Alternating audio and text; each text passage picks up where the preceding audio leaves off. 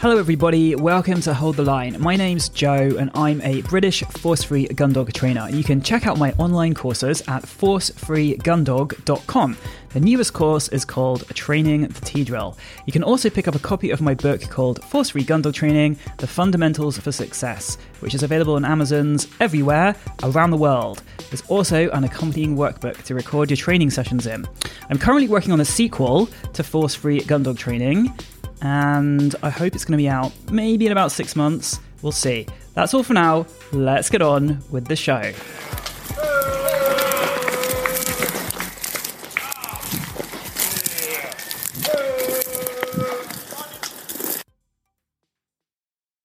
Train your gun dog without force or fear.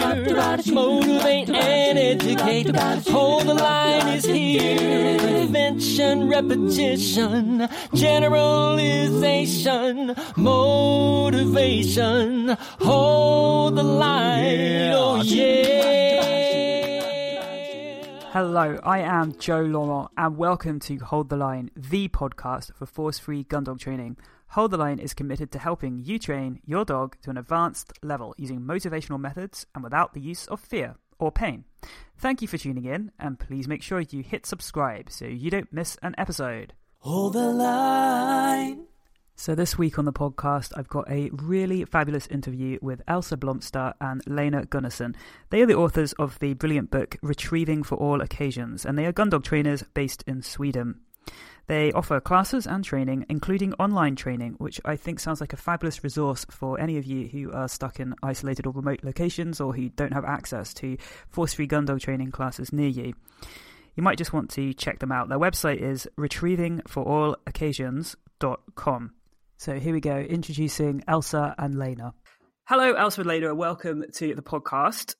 First of all, I wonder if you can just introduce yourselves, maybe say a bit about your dogs and any particular areas you're interested in. I think one of you has retrievers and one of you has spaniels. That's about all I know, I think. So, yeah, introduce yourselves. Mm-hmm. Yeah, that's it. One got spaniels, one got retrievers. I'm Elsa. I'm the one with the retrievers. At the moment, I've got one Goldie. She's 11 years old. And one Labrador, and he's 3.5 years old soon. At the moment, I'm mostly doing gun dog work with him. But previously, I've been doing obedience, rally obedience, tracking, and things like that as well. But since there's too few hours each day, I had to focus on something. And then I realized that I thought the gun dog work was the most interesting part. So that's what I'm focused on now. Right. And is that Keen? Is that the name of your youngest? Yeah, Keen. Yep, the I've younger seen one. videos of him. Yeah, I like him very much. Thank you. Me too. And your older dog is called? Diesel, right. Yeah. So, yeah, she's 11. Just turned 11 yesterday. Right. And Lena? Yeah, well, I'm the spaniel girl then. I have 3 cocker spaniels, 1 show cocker and 2 they're a breed for hunting, for gun dog training. So I mostly do gun dog training nowadays, as Elsa described. So I hunt a lot with my 7-year-old Tasla, which is a great gun dog, and she was also a great obedience dog. We have been competing in the highest class in obedience, but since 3 years, I haven't been training obedience, though, as Elsa said, there are not enough time. And then I have a 3-year-old called Kuling, which means almost storm in Swedish. And he's like almost storm, and he's 3, but he's very, very immature. So I would say he's about 1.5, maybe. Right. And then I have my show cocker. He's 10, and it was with him everything started, actually, when it came to gun dog training, because he was very interested in retrieving, and then I got interested in it. And suddenly I realized that there were other kind of dogs that could maybe hunt a little bit better than he can. So then I started to buy those cockers too. So I have 3 now. The 4th is coming this summer, I hope. Oh, They just keep multiplying. Yes. Gun dog training mostly, but I also do detection training. So I am trying to educate all 3 of them actually to bed bugs search. Oh. Yeah. So that's me and my dogs. Right. And with the bed bug training, is that something you're going to try and do in a professional way? Is it something that you're just doing out of interest? Right. Yes. Right. Mm. Wow. Mm. And so you two have worked together for quite a long time, I get the sense. Yes. Is that right? Yes. I think. How long have you years? known each other? 10? Yeah. 11. 10 years. I attended my first course for Lena with Diesel when she was just 1. Yeah. She wasn't 1 year old yet, so she was just turning 1. So I attended a recall course, and that was the first time we met. And then I did a trainer course for Lena as well, and then moved on to the instructor course, and then we started giving classes together. Yes, I think that was in 2009. I met Elsa. Yeah, and when I met Elsa, I thought, I have to keep her. So, because she was fun and clever, and we had the same basic idea of dog training, and I needed someone to cooperate with when it comes to my training school that I had at that time in part-time. But I thought Elsa would be perfect. And after that, Elsa, I think we have been working for 1 year or some 2 years maybe. And then you said, I need to write something about. I need to do a compendium. Do you say that? Compendium? Yeah, some course material. Yeah. For my retrieving classes, because she held retrieving classes, I didn't at that time. Right. And she said, I think we have to write a book. And I said, of course. And then we wrote Retrieving for All Occasions. And that was going to be another of my questions, was how the book came about. So it's quite ambitious to write a book. Yes, and just as Lena said, it started out as just some course material for my course participants, but then I realized that, we needed some more information, because it's really difficult to find information on positive gun dog training, and in Swedish there were no books at all available, and our book is still the only one on positive gun dog training in Swedish. So we started to talk about it, and then after a while I came to the conclusion that, okay, I have to write it myself, because there's no other book. And then I talked to Lena, because she's actually a journalist to start with. So she's really good at writing. So together we worked a lot with the text and made it better and better. I learned a lot from Lena about writing, so it's been very, very useful as well. And now we can't say who wrote the other text, the different captures in the book. Right. From the beginning, I was like writing a lot of the theory, and Elsa, who was more experienced when it comes to gun dog training, wrote about all the exercises and so on. But then we just mixed, so we can't say anymore who wrote. Yes. A specific piece or so. No, I found our common voice in the book. Yeah, we did, really. Right. And you still have this common voice. You do a lot of things together, like this podcast you wanted to do together, and you train together, and you're very much a team. Yes, we really are. And after we did our book and we published it, we went to several different publishing companies, and they offered us so little in return for our book, and we had done everything. We had done proofreading, we had taken all the pictures, we had made a really nice layout, and so on and so on. So we had done a lot of the work, and they still offered to pay very little. So then we started our own publishing company. And then we got people contacting us because they wanted to write books as well, and they really liked the way our book looked. So now I think we've published 15 books in in Swedish. Yeah. And the focus is on dog training. So we got nose work and agility and things like that. So yes, we do a lot of work together, both with the publishing company, and we give courses together and separately, and online courses and webinars and things like that. So we really think that we have a strength in working together, because then we could discuss ideas back and forth and find better solutions all the time. Right. And am I right? How do I say, is it Klicker Förlaget Göteborg? Is that how I pronounce it? That's a difficult one. It's Klickerförlaget Göteborg. Oh my goodness. Yes. Okay, I'm not even going to attempt that. No, don't try it. So probably easiest is for you to say is Klickerförlaget. Right. And that's the name of your publishing company. It's also the name of your training organization. Is that right? Yes. Right.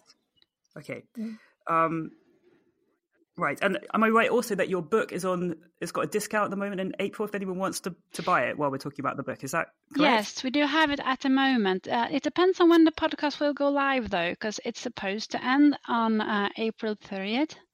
But I think we could work something out for all podcast listeners so that they will get the discount anyway. Yes. Okay. I'm going to try and get it out before the end of April. So this interview is the final thing I'm waiting for, and then hopefully we can go live and get it out there. Okay, because then the discount is on 50% discount until April 30th at the moment. Right. And you mentioned that your online training courses as well. Do you want to say something a bit more about those? Mm-hmm. Yeah, those are so much fun. It's a really great way to get support and coaching in your dog training, especially since the positive gun dog work can be a bit lonely at times. So we offer different types of courses. We've got gun dog foundations, recall, puppy class, and delivery to hand, and then also, of course, lots of parts covered in the foundation, such as stop whistle, heel work, and things like that. And also a couple of webinars. On May 1st, we're going to release a webinar on heel work based on the heel work challenge that we had on our blog a couple of months ago. Right. So, and these online courses, they last a certain number of weeks, or months actually. Months? Yeah. So most of them you get one lesson every week or every second week, and then you do your own training sessions in between, and then you could upload videos if you want to and get feedback from us and ask lots of questions, or you could just read the course material, watch the videos, and read the text without submitting questions or videos. So we got both with and without feedback. And usually you have access to the courses for anything from 4 to 6 months. So you'll have quite some time to work on each part. Usually the courses consist of 5 to 10 lessons with lots of different exercises in them. Okay, and it's for both spaniels and retrievers? Or Yes. Yes? Mm-hmm. But not HPRs? No, not... the delivery to hand and the casting and things like that, you could teach the same way. But we don't cover anything that the HPRs do before the shot. No pointing and things like that, because we don't have any experience in that. So we don't want to offer anything that we don't have experience from. Right. But it's great that you offer that sort of interactive, that you will give feedback. 'Cause I think a lot of the time in the online courses, it's just the material, and then people don't get that opportunity to get feedback from the instructors. So it's really good that you offer that as an option. Yeah, and I think that is also what people really appreciate a lot, the opportunity. And it's a fun way to getting to know people and dogs, actually. Sometimes I think, because I have a puppy class for the moment, look who's here then, and I think they stay for about 6 months, most of them in the class, and I really appreciate to follow the puppy and the handler for such a long time, and I feel like I know them and I feel like that I've met them, but I haven't. So you come really close. I didn't expect that when we started. Actually, I thought maybe it wouldn't be the same and so on. But it's I love the way to teach that way. Yeah, it's really great. Right. And recently we just started to do private sessions online as well. Yeah, that is That so is fun. so much fun. Yeah, because so last week I was in Sweden, and then I was in Australia, and then I was in Maine in the US. So Wow. that's a really great way to travel. But then it's also basically the same. They could upload videos, and then we discuss them during that an hour. We usually do an hour at a time, and then we schedule another session, and they do some training, and we talk about the training since last session and things like that. Wow, that sounds great. Yeah. So if people want to start with the online training, is a puppy class the place to start? And then where would they go from there? And what age is the puppy class for? Well, the puppy class is really puppy class. So it's like from when you get the puppy home. So it can be like 8, 9, 10 weeks when it starts, Right. because it's so much about study the puppy and look what it's doing and think about your training and think about you as a trainer, and you get some really small oh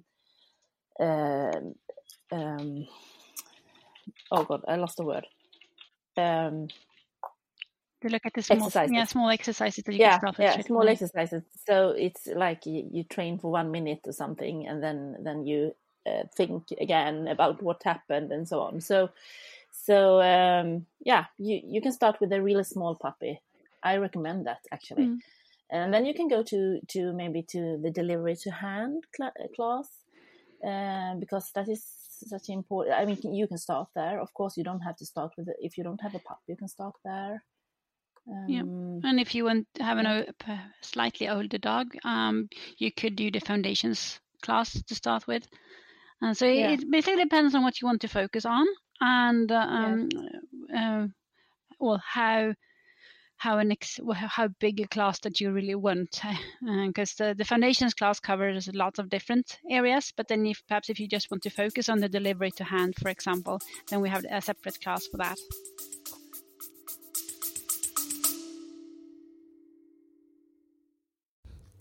Okay, folks, it's time for a whistle pause. A whistle pause is when there would usually be an advert from a sponsor. But I don't have a sponsor, so instead I'm going to play you a tune on my trusty Acme 212.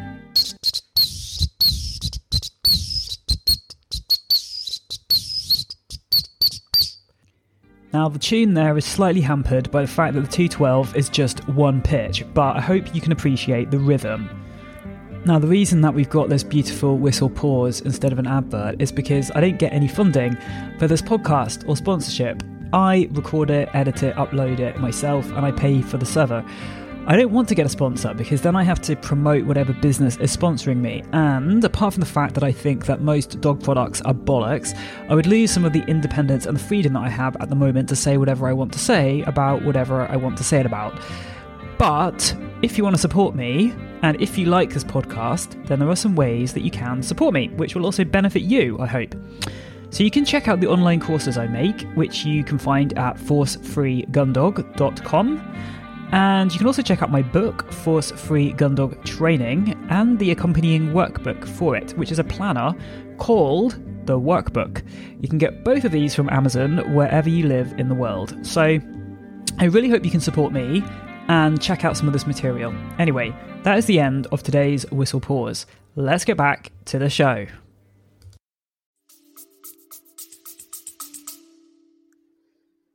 Great. And is an opportunity for the students to interact with each other, or is the interaction between you and the students and they don't get to know who each other are? No, they can interact with each other, but they don't used to.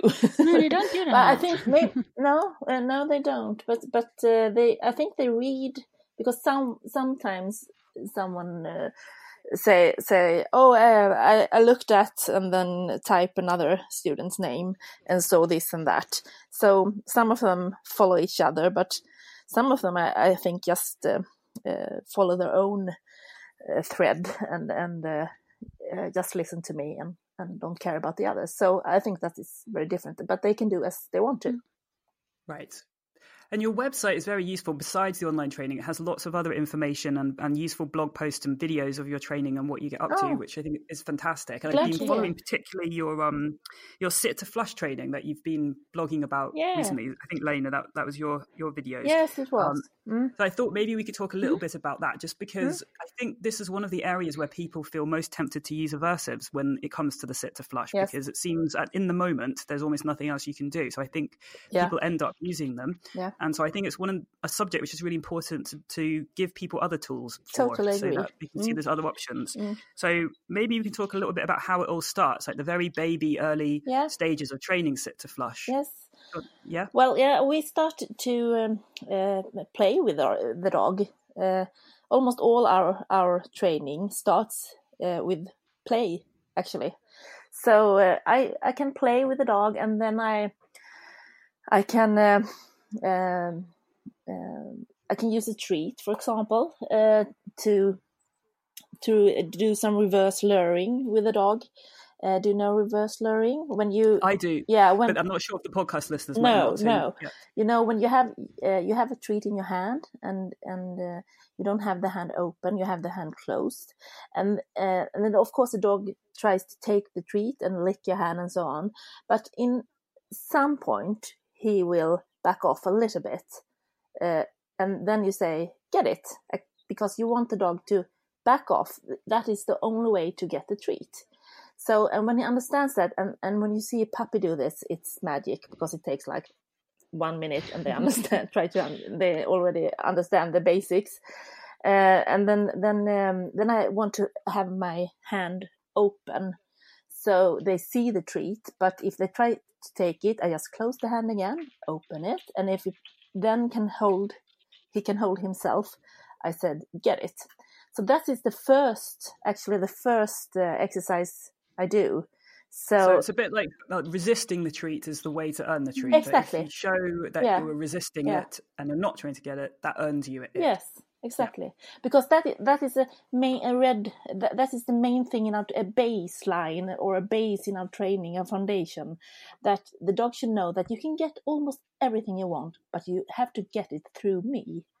I can let you. I will let you get it, but do as I want you to do first. So that is the first thing we introduce, that think. And we can see the end result of that when you have a bird, for example, and the dog's resisting getting the bird and not trying to get the bird in order to get a reinforcement. Yeah, and from treats to birds, there are a step, of course, or several steps. Yeah, and I have I throw balls, and I throw different toys, a tag that I pulling through the grass, for example, and I want the dog to stop and control himself. And if he does, he gets it. Not all the time, because in one point I want to train steadiness too. So I very early I try to train steadiness in combination with control yourself. So that is how I started, from treats, balls, tugs, and other things that I can find out. You have to use your imagination. What can I throw? Can I throw something that looks like a bird? Can I have a helper who are pulling something through the high grass that looks like a rabbit or something? Yeah, I've tried something. Do you know those children's toys called Furbies, which like their eyes open and close and they shudder around and they make lots of noise and they're fluffy? Yeah. And those kind of things. Yeah, well. Great idea. Yeah. At what point do you put a cue into all of this, though? Is all of this uncued? The dog's just offering you the resist the treat? Or at what point do you then add in the cue? Well, I think I add the cue in one way. I add the cue early, but then I take it away again, because I want the dog to think that the cue is something is going away with me. Right. So when I teach the dog to I separately I teach the dog the stop signal. It's in the same way, actually. Taking away toys, playing with it, taking toy away. Putting it under my chin, the dog looks up, sits down, and I add the cue, the whistle signal, the stop signal. But then I'm like, I think of it like, I don't want to use the stop whistle all the time. I want the dog. I mean, my main goal is that the dog should stop without the whistle. Yes, But so the cue is the bird flushing itself. Exactly. Eventually. Yeah. But of course, in a very a situation that is very aroused, I use the stop whistle. I don't want to see the dog run away and disappear. Right. So it's a behaviour that you both want on cue, but you also want the cue on your whistle cue. But you also want the cue to be the flushing as well. Exactly. Yeah. So you need to train it both ways. Yes. Yeah. Do you do the same? I do. Yeah. Yes. And so, what point do you go from? So I think there comes a point where you start to use game, and that becomes the tricky bit for a lot of people, because you can. I think one problem is that people start to do that too soon. Some people are too eager to get onto game. Yes, exactly. And so they haven't done enough preparatory training with things which gradually approach the appearance of game or the movement of game before getting onto game. Yeah. I totally agree. That sort of creative idea of using, dummies with feathers, dummies with fur, things that go up, things that fall down, things that run through the grass, and just trying to think about all the ways that game moves and generalize it as much as possible before you get onto the game. Would you agree with that? Yes, absolutely. I totally agree. And I think that the hardest point, as you say, is to go from dummies and toys to live birds. That is a very tough one to do.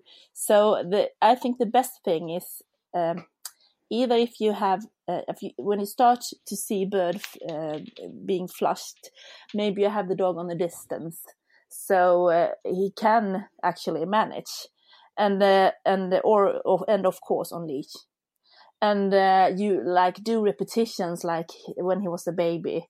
Do you remember this? Something is flashing, you should sit, and so on. But the hard thing is that it's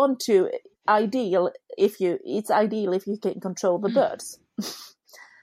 But you can't always do that. But I have been using, as you saw in the film that you referred to before in our blog, I have used pigeons.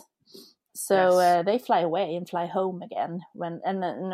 First I just present the pigeon holding it in my hand, so it's not doing any flopping with the wings or anything, but just holding it up, and the dog should sit. And then I maybe move my hand a little bit, and the dog should offer a sit. So we are back to the kind of play with the toy, but this is a pigeon that I'm very gentle with, by the way. And then I maybe let the bird spread out his wings. And if the dog can manage, I very calm let it fly away. Right. So there's still that gradual progression, that gradual increase, but now we're using game instead of toys. Exactly. But I know that everyone doesn't have pigeons to train with. So then I try to, if you don't, then I will recommend to go in a park, have the dog, of course, on leash, and feed the ducks, and let the ducks come closer and closer, and let the dog sit. Can be very, very hot situation, and the dog can be very aroused. And of course, you start on a longer distance first. Yes, you can maybe have someone else feeding the ducks, and you with the dog. Exactly. Yeah, exactly. So find your ways, but and use your imagination to get close to birds or rabbits, and just look at them. And do you have rabbit pens in Sweden? Yes, we have. You do, so you can hire them, so you can go and hire them from a gun dog trainer. That might be an option too. Actually, I think rabbits are great, because when I don't do the hunting training with pigeons, of course, because then they will start hunting with their eyes, and this is only stop training and flush, like the beginning of the flush training. But then you want the dog to stuck his nose into the grass and into the ground, and if you are in a rabbit pen, that is a perfect way to train hunt and flush, because the rabbits will disappear into their holes, and the dog can't run like a mile away after the bird in the sky. So I do. I think the thing that the general point behind all of this is the sense of having control over these first experiences around game, and not being surprised by the game, but you know where the game is, probably where it's likely to flush, Yes. know how it's likely to move, Yeah. and you're prepared with the dog, maybe with a long line on, or with prevention in place if Yes. necessary. So you're not just kind of walking the dog and game springing out of bushes and the dog's off leash. And No. everything's very controlled with these first encounters with game. Yeah, Would you that's agree? so true. I Yeah. think we have to be that control because we don't use punishment. Because in theory, you could do like sloppy training and then just use punishment, and hopefully the dog will do as you want to. I hope you know what I mean. I don't mean that we should do it, but I think that when we are training positive and with the reinforcers, then we should control the training and think about every step, so we don't have a situation that is very hard for us to bring the dog back to our our cooperation. Yes. Yeah. Do you agree? Yeah. I do. I think prevention is so important. So like always looking ahead and thinking what's likely to happen, which I don't want to happen, and how can I prevent that from happening before it happens. And having that sort of, but that comes with experience, because I think often people when they're starting out, they don't know what's likely to happen, or That's true. it has to happen for them to know what's likely to happen. So I think that's part of it. Yeah. Then you mentioned in your latest blog post something about your spaniel owner had an experience of where she'd managed to go and do some AWOL hunting and chasing and investigating by herself, and you noticed that it was much harder to get the control back after she had that experience.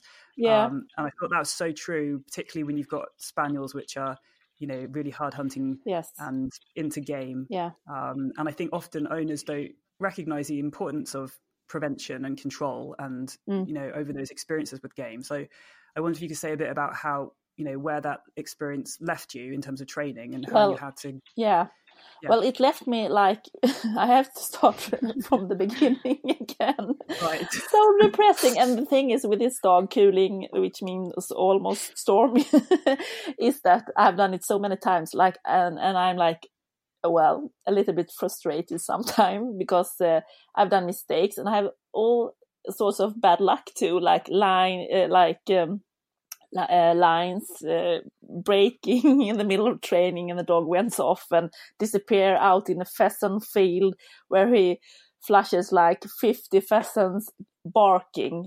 I mean, that was really, really, really hard. I was like, I will not ever do gun dog training again after that. But eventually, after a month or so, he was calm again, and I could start to train and remind him of how we did this. Well, it's still going on. Progress still. It's in progress. So right. Right. Yeah. And Elsa, do you find with retrievers that you have to do much of the steadiness? Because presumably in a walk-up you could put up a rabbit, or so you would also need to have the steadiness to flush idea. Is that also something that you would work on? Yes, absolutely. I want to do this. Basic steadiness, I do the same way. And also when we have courses, we talk about the flush training also for the retrievers, not to teach them to stop and sit and then necessarily, but to when they're out working, if they see game about, we want them to be able to continue to work and to ignore the game, and especially if you have a dog that is running on a straight line, for example, flushing a bird, you want it to continue to work. You don't want it to chase after. And also for your ordinary pet dog, it's great to have this foundation training as well, so you can have your dog off leash and know that if it flushes a rabbit or anything, it won't chase after. It would either stop or come back to you and ask, what to do next. Yes, absolutely. They do need to be steady to that as well. And we teach that to the retrievers too, but not necessarily to stop and sit when something is flushed, but rather to, if we were on a walk up, for example, or walking to heel, just to continue to walk to heel. If they're out working, for example, hunting for for marked retrieve or just we're casting them, we want them to continue with what they're doing. So it's sort of more proving the behavior by adding that as a distraction, but they definitely shouldn't be chasing after the game that is flushed. And also, if you have a pet dog, it's great when you have your dog off leash to know that it's steady if something is flushed, so it doesn't chase after any game that you might find in the forest when you're out walking. So that is rather it would stop and preferably come back to you instead. Right. So maybe the two skills for retrievers are to be able to walk at heel, and the steadiness is happening from a heel position for one category of things, and then also to be on retrieves and to be able to complete their retrieve and not get distracted by a game that's flushing whilst they're on the retrieve. So there's those two skills there. Absolutely. But then we do, when the initial training that we show them, we're being steady when something is very well running away and things like that. We do encourage the retrievers as well to actually stop to start with, because that is usually easier than for them to continue, and then we move on to adding distractions to the heel work. And when they're, for example, hunting to find a dummy or something, we could add a distraction just next to them, but far enough away so that they can still manage to do what they're doing, and then we gradually move that distraction closer. Right. Do you have these, I don't know what you would call them in Sweden, we call them bolting rabbits, where it's like a dummy attached to a piece of elastic that goes really fast? And you have those. Yeah. Those, and we do attach toys to long lines or long leashes so that we could pull them away, for example, up over a tree branch, so it will flies up into the air. And those sort of tennis ball launchers that will launch a ball from the ground just up into the air.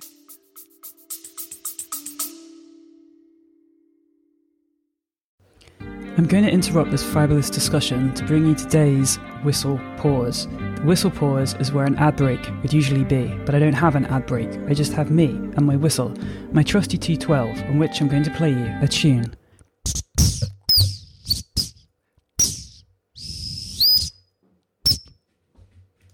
The sad thing about my whistle at the moment is that it's dying a little bit, so bits of plastic have broken off. So it will only blow if I blow it really loudly, then a note will come out. Otherwise, it's this kind of whispery, hoarse, airy, breathy noise. So I've got another whistle on order, and I'd like to reassure you that the whistle pause will improve in quality in future episodes. Now, the reason we don't have an ad break here and you have this whistle pause instead is because I don't have a sponsor. I don't want a sponsor because I want to be completely free to recommend the products I want to recommend, and I don't want to have to recommend a product that I don't believe in or love in order to get sponsorship. So there are some ways that you can support me though, because otherwise it is just me making this podcast. So if you like this podcast, there are some simple things and free things that you can do. One is to share it and to tell other people about it, and to post it on social media, and to promote it whenever you can. The other thing you can do will benefit you as well, I hope. You can check out some of my courses on my online platform, forcefreegundog.com. And you can also check out my book, Force Free Gundog Training, and the accompanying workbook for it, which is a planner called The Workbook. You can get both of these from Amazon, wherever you live. That is the end of today's Whistle Pause. Let's get back to the show.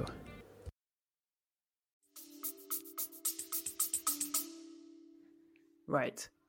And so to go back to the sit to flush subject, I was just thinking one of the questions I sometimes have is whether to give the dog the thing they've resisted or whether to give them another reinforcer instead. Mm-hmm. So, for example, what do you call it? The horse lunging whip. What's it called? It's called something else now. It's got some ridiculous flirt pole. Have you heard of flirt poles? It's like a horse lunging whip, which you tie a piece of rabbit skin on the end, and you can move it around really temptingly. Yeah. And so, if you're doing that, like with a spaniel or HPR, and it moves, the dog sits to the movement and is steady. Should you then release the dog to get the thing, or should you then give them another reinforcer, like a food reinforcer, a toy, but not the thing that they resisted? So. I'm sometimes in two minds about this because I don't know whether I'm building the expectation that they're going to get the thing, and that anticipation might make the steadiness worse, and whether we should be building in a different reinforcer as the expectation instead. What do you think about that? $1 million question. Yeah. Yeah. I do both because I think that is a really good reinforcer, but I look very closely to the dog and look what is happening. What is changing in the behavior? Is it changing the way that I want to, or does he get any expectations that I don't want him to have? And I do reinforce a lot for steadiness. I mean, when he's steady, so I go to him and feed him and so on. But I let them go after sometimes, and I think I will be more brave with my next dog and try to do it more actually. Right. Because I think I have been influenced by traditional trainers, which have a lot more experience than I have. So I listen to them because I think they are really wise and they have so much experience to learn from. But I also think that I can lean back to my experience about, almost 20 years training dogs with positive reinforcement. So I have to trust myself and my knowledge and really try to do it all the way.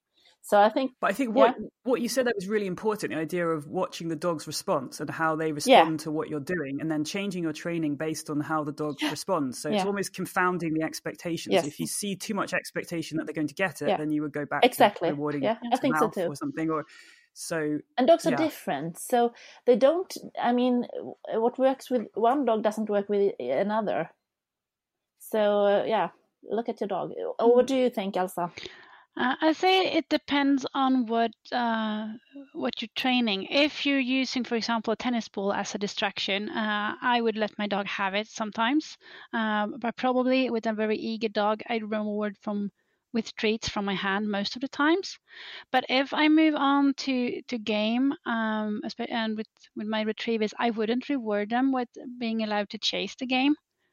Actually. No. Because that is something that they should never ever do. No. So I don't use that as a reward, even if they've stopped to it. Then I use something else to reward them with, and that is more acceptable to me. Yeah. No, neither do I. I haven't reinforced any dog with games. But like you described the horse whip. Yeah. For example, or a toy that I could do it, and then I like. Increasing the criteria, or does that make sense? To make it, I change it a little bit. So no, they are not allowed to chase games as a reward. That's true. Right. Yeah. But then, because also when you do a lot of distraction training, if you never let them have, for example, the tennis ball or have the distraction, they soon will just say, "Oh no, I won't care about that at all." So then it's not a distraction anymore. Yeah. That is so true. We really want to make them aware of what we're saying. If we haven't said anything, you shouldn't take it. But did you hear that magic word? Take it. Well, then you're allowed to take it. And that is why you can't train with pigeons too long. Cooling is like, he's 100% sure when it comes to pigeons now. He's like, okay, I know. I should not run after. Okay, this is boring. I sit. He's not aroused at all, and he's perfect actually when it comes to pigeons.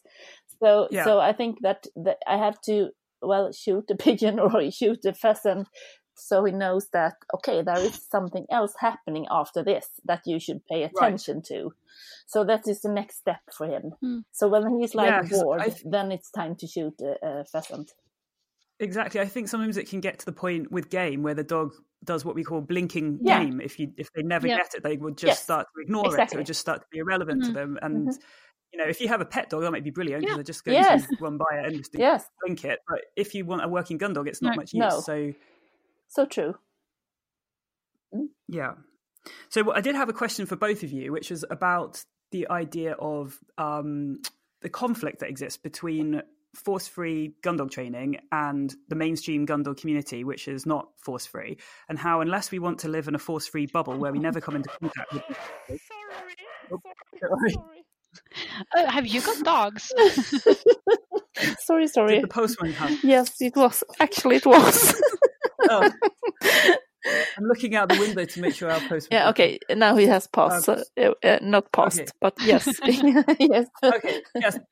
So the question was just like how you manage that conflict, because if you go to an event or a training class or competition or anything, you'll probably see people correcting their dogs, or if the trainer still uses some aversives, they might tell you to do that. And then I think sometimes people who may end up, if they persisted being really good force-free trainers, end up not doing that because they don't want to put themselves and their dogs in those positions, and so they just exist within this force-free bubble, and it means that we don't progress as much as we could as a force-free training community. So I was wondering what you thought about that. That is very difficult, and that's also why we think it's important to have training groups and training friends, the way you could do your own training in the way you want it, structured and force-free.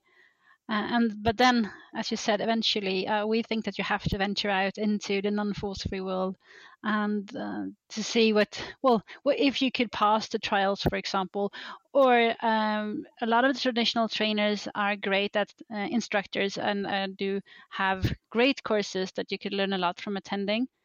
But we usually say that we only want to attend courses like that if we know that our dog is steady, if we have delivery to hand and heel work that is looks like what we want it to, so that we won't get those most common force alternatives from the instructor. Just to right, so you've already got all the basics in place. Yeah. And then another thing that we've started to do recently is actually that we invite good instructors that are more traditional trainers, but they are really good dog trainers and good instructors. We invite them to our training group, so we know that we're in a safe training group where everyone will be kind to their dogs, and then we tell that trainer from the beginning that this is what we want, and we want advice like this, and we want you to tell us what you see, but we won't do leash jerking and things like that to our dogs. Right, so you sort of set the boundaries. Yes. You beforehand, and it works perfectly well. Yeah, it works really, really good. Well, of course, not all traditional trainers will accept that, but with the ones that we've had we have so good training, and we have also so great discussions because you see it from different angles, and they have we learn from them and they learn from us. So I think it's a really good setup, because in some people's eyes it could be very, very I don't know if it's threatening or they at least they react quite negatively when you say I don't want to punish my dog, which we find I think they feel judged. And some trainers don't have any other options or any other alternatives to do the training, and of course then we have to find someone else to learn from. But if you have the basics in place, you could usually find very nice sympathetic traditional trainers where you could get it to work. And then the biggest problem then is usually the other course participants, because they are usually worse to their dogs than the instructor is. So then you really have to find a setting where you think it's that it will work, that when it is okay, so that you don't feel bad about how people are treating their dogs, because then you need to find somewhere else to be, and sometimes you just have to go away and hide and think about how people that are so very, very nice, you talk to them and they're the sweetest person, and then all of a sudden they just jerk the leash, lift the dog by its ear and things like that, and you can't really understand what just happened. You were so nice a second ago, because they think that this is the right thing to do for them.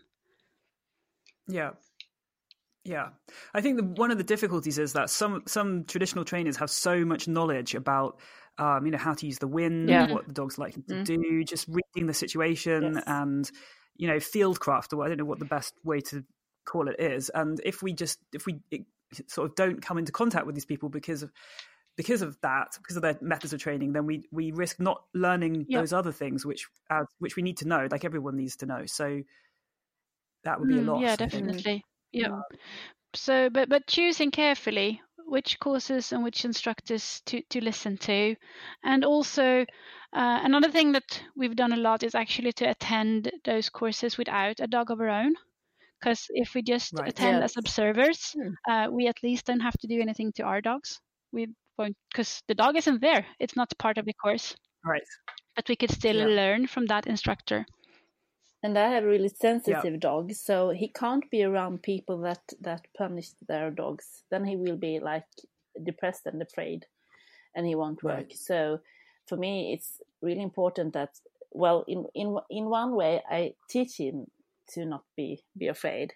We used to say that Elsa should be angry at a bush or something, talking a little bit angry to a bush, and I reward him a lot and play, and that is fun when someone is angry. That is one thing I train, but also I avoid to go to courses where I know that people will shout and run after their dogs and so on with him, because it won't work, and I get depressed too. So as Elsa said, choose carefully. Yeah, and yet you two, you are involved in sort of mainstream competition. I saw that you were at a working test or something last week, the week before. Yes, is that right? But so you do sort of, you're not isolated in a force free bubble. You do get out and compete. Yes, and of course. Are in the mainstream. That is so much fun. Yes, we love to compete. And that is also a good way to show that it actually works. Yes, when it does. When it does. But the thing is, yes, well, of course, when it does. we'll know about that. But the thing is that since this is considered a new way of training, a lot of people think that it has to be 1,000 times better than the old way, and that it has to work straight away. But if you look at the average force-free trainer and the average correctional-based trainer, well, I'd say that their training work equally bad or equally good. But we have the advantage of, actually having happy training, happy dogs, and not having to make our dogs afraid of us. And some people find that very threatening because they don't know how to respond to it. But that is, I think that, average or force-free training that isn't complete yet, or haven't started the trial yet, is compared to traditional trainers that have been trialing and competing for 20 years. And that is somewhat an unfair comparison in some sense. So true. And I also think that it's hard to go to train with traditional trainers. They are like a little bit upset by, or they are challenged when I say, no, I don't want to do that. And they are like, you're stupid. My way of working. Oh my God. I'm living at a farm. Do you hear that? Now a tractor passed by. They get provoked. Yeah, they get provoked. So that, I think that, but then I think this is not about me, that it's about him. So, and it is, of course, but it's so interesting that it could provoke someone that I don't want to do. I don't know how much that is to do with the force-free side of things, although I think that contributes to it because it implies that we're judging them for the I think so too. They used. But then there's also, I think, I'm just thinking of this time when I went along to a retriever training class with my Weimaraner Slate, and her cue for blind retrieves was fetch. It was the same at the time. I don't do this now. I have a separate cue for blinds, but at the time I had the same cue for blinds and for a mark, and it was fetch. And the tutor, the trainer, wanted me to say back, which is conventional. Yes.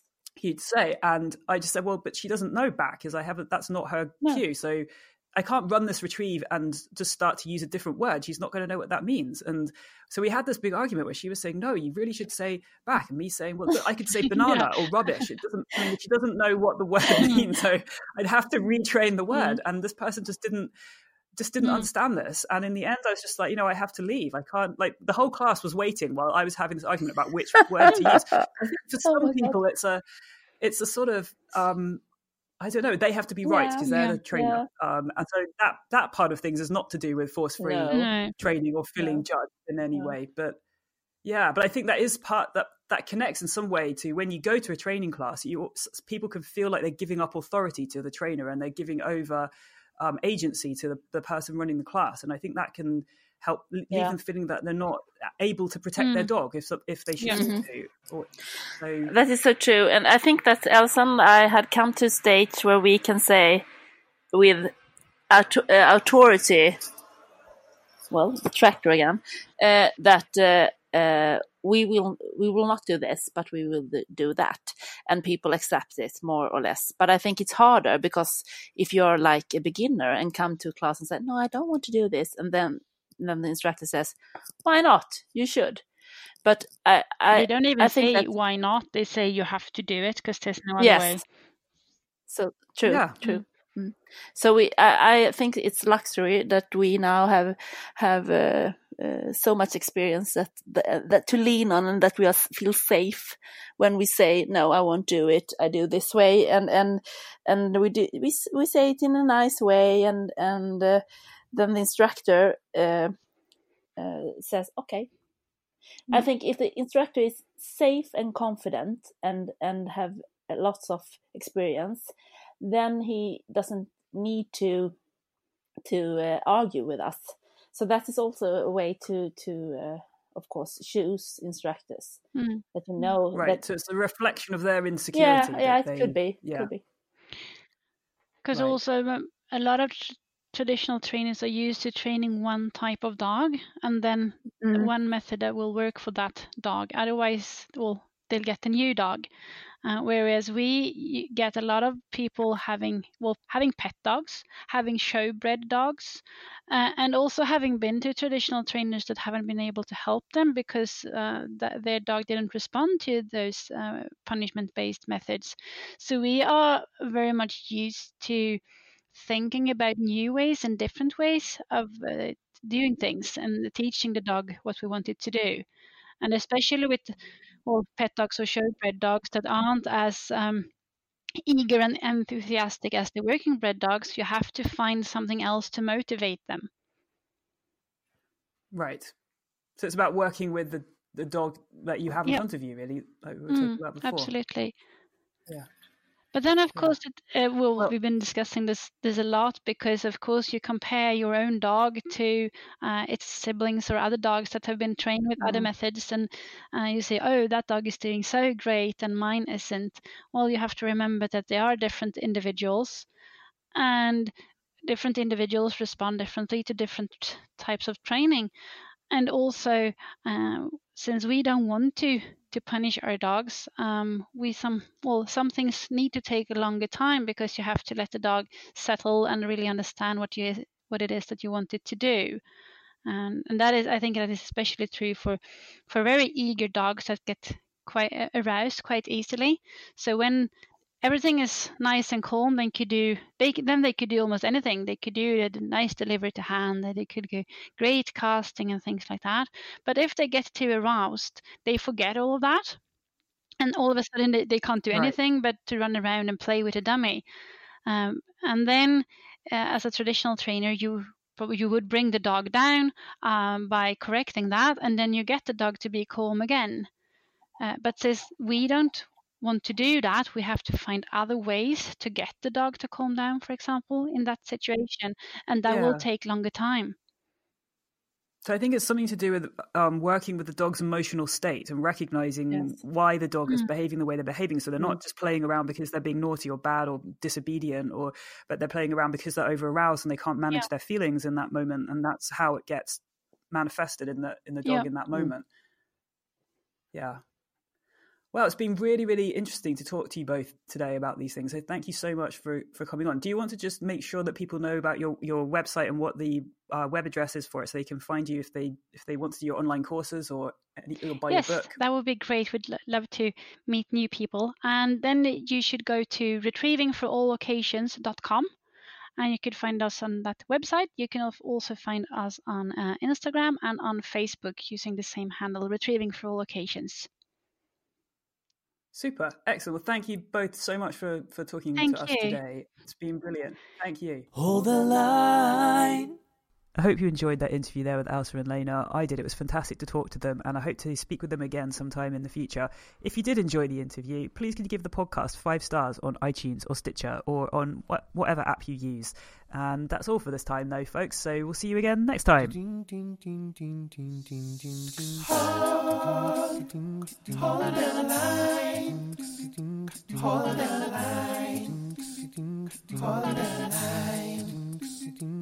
Hold the line.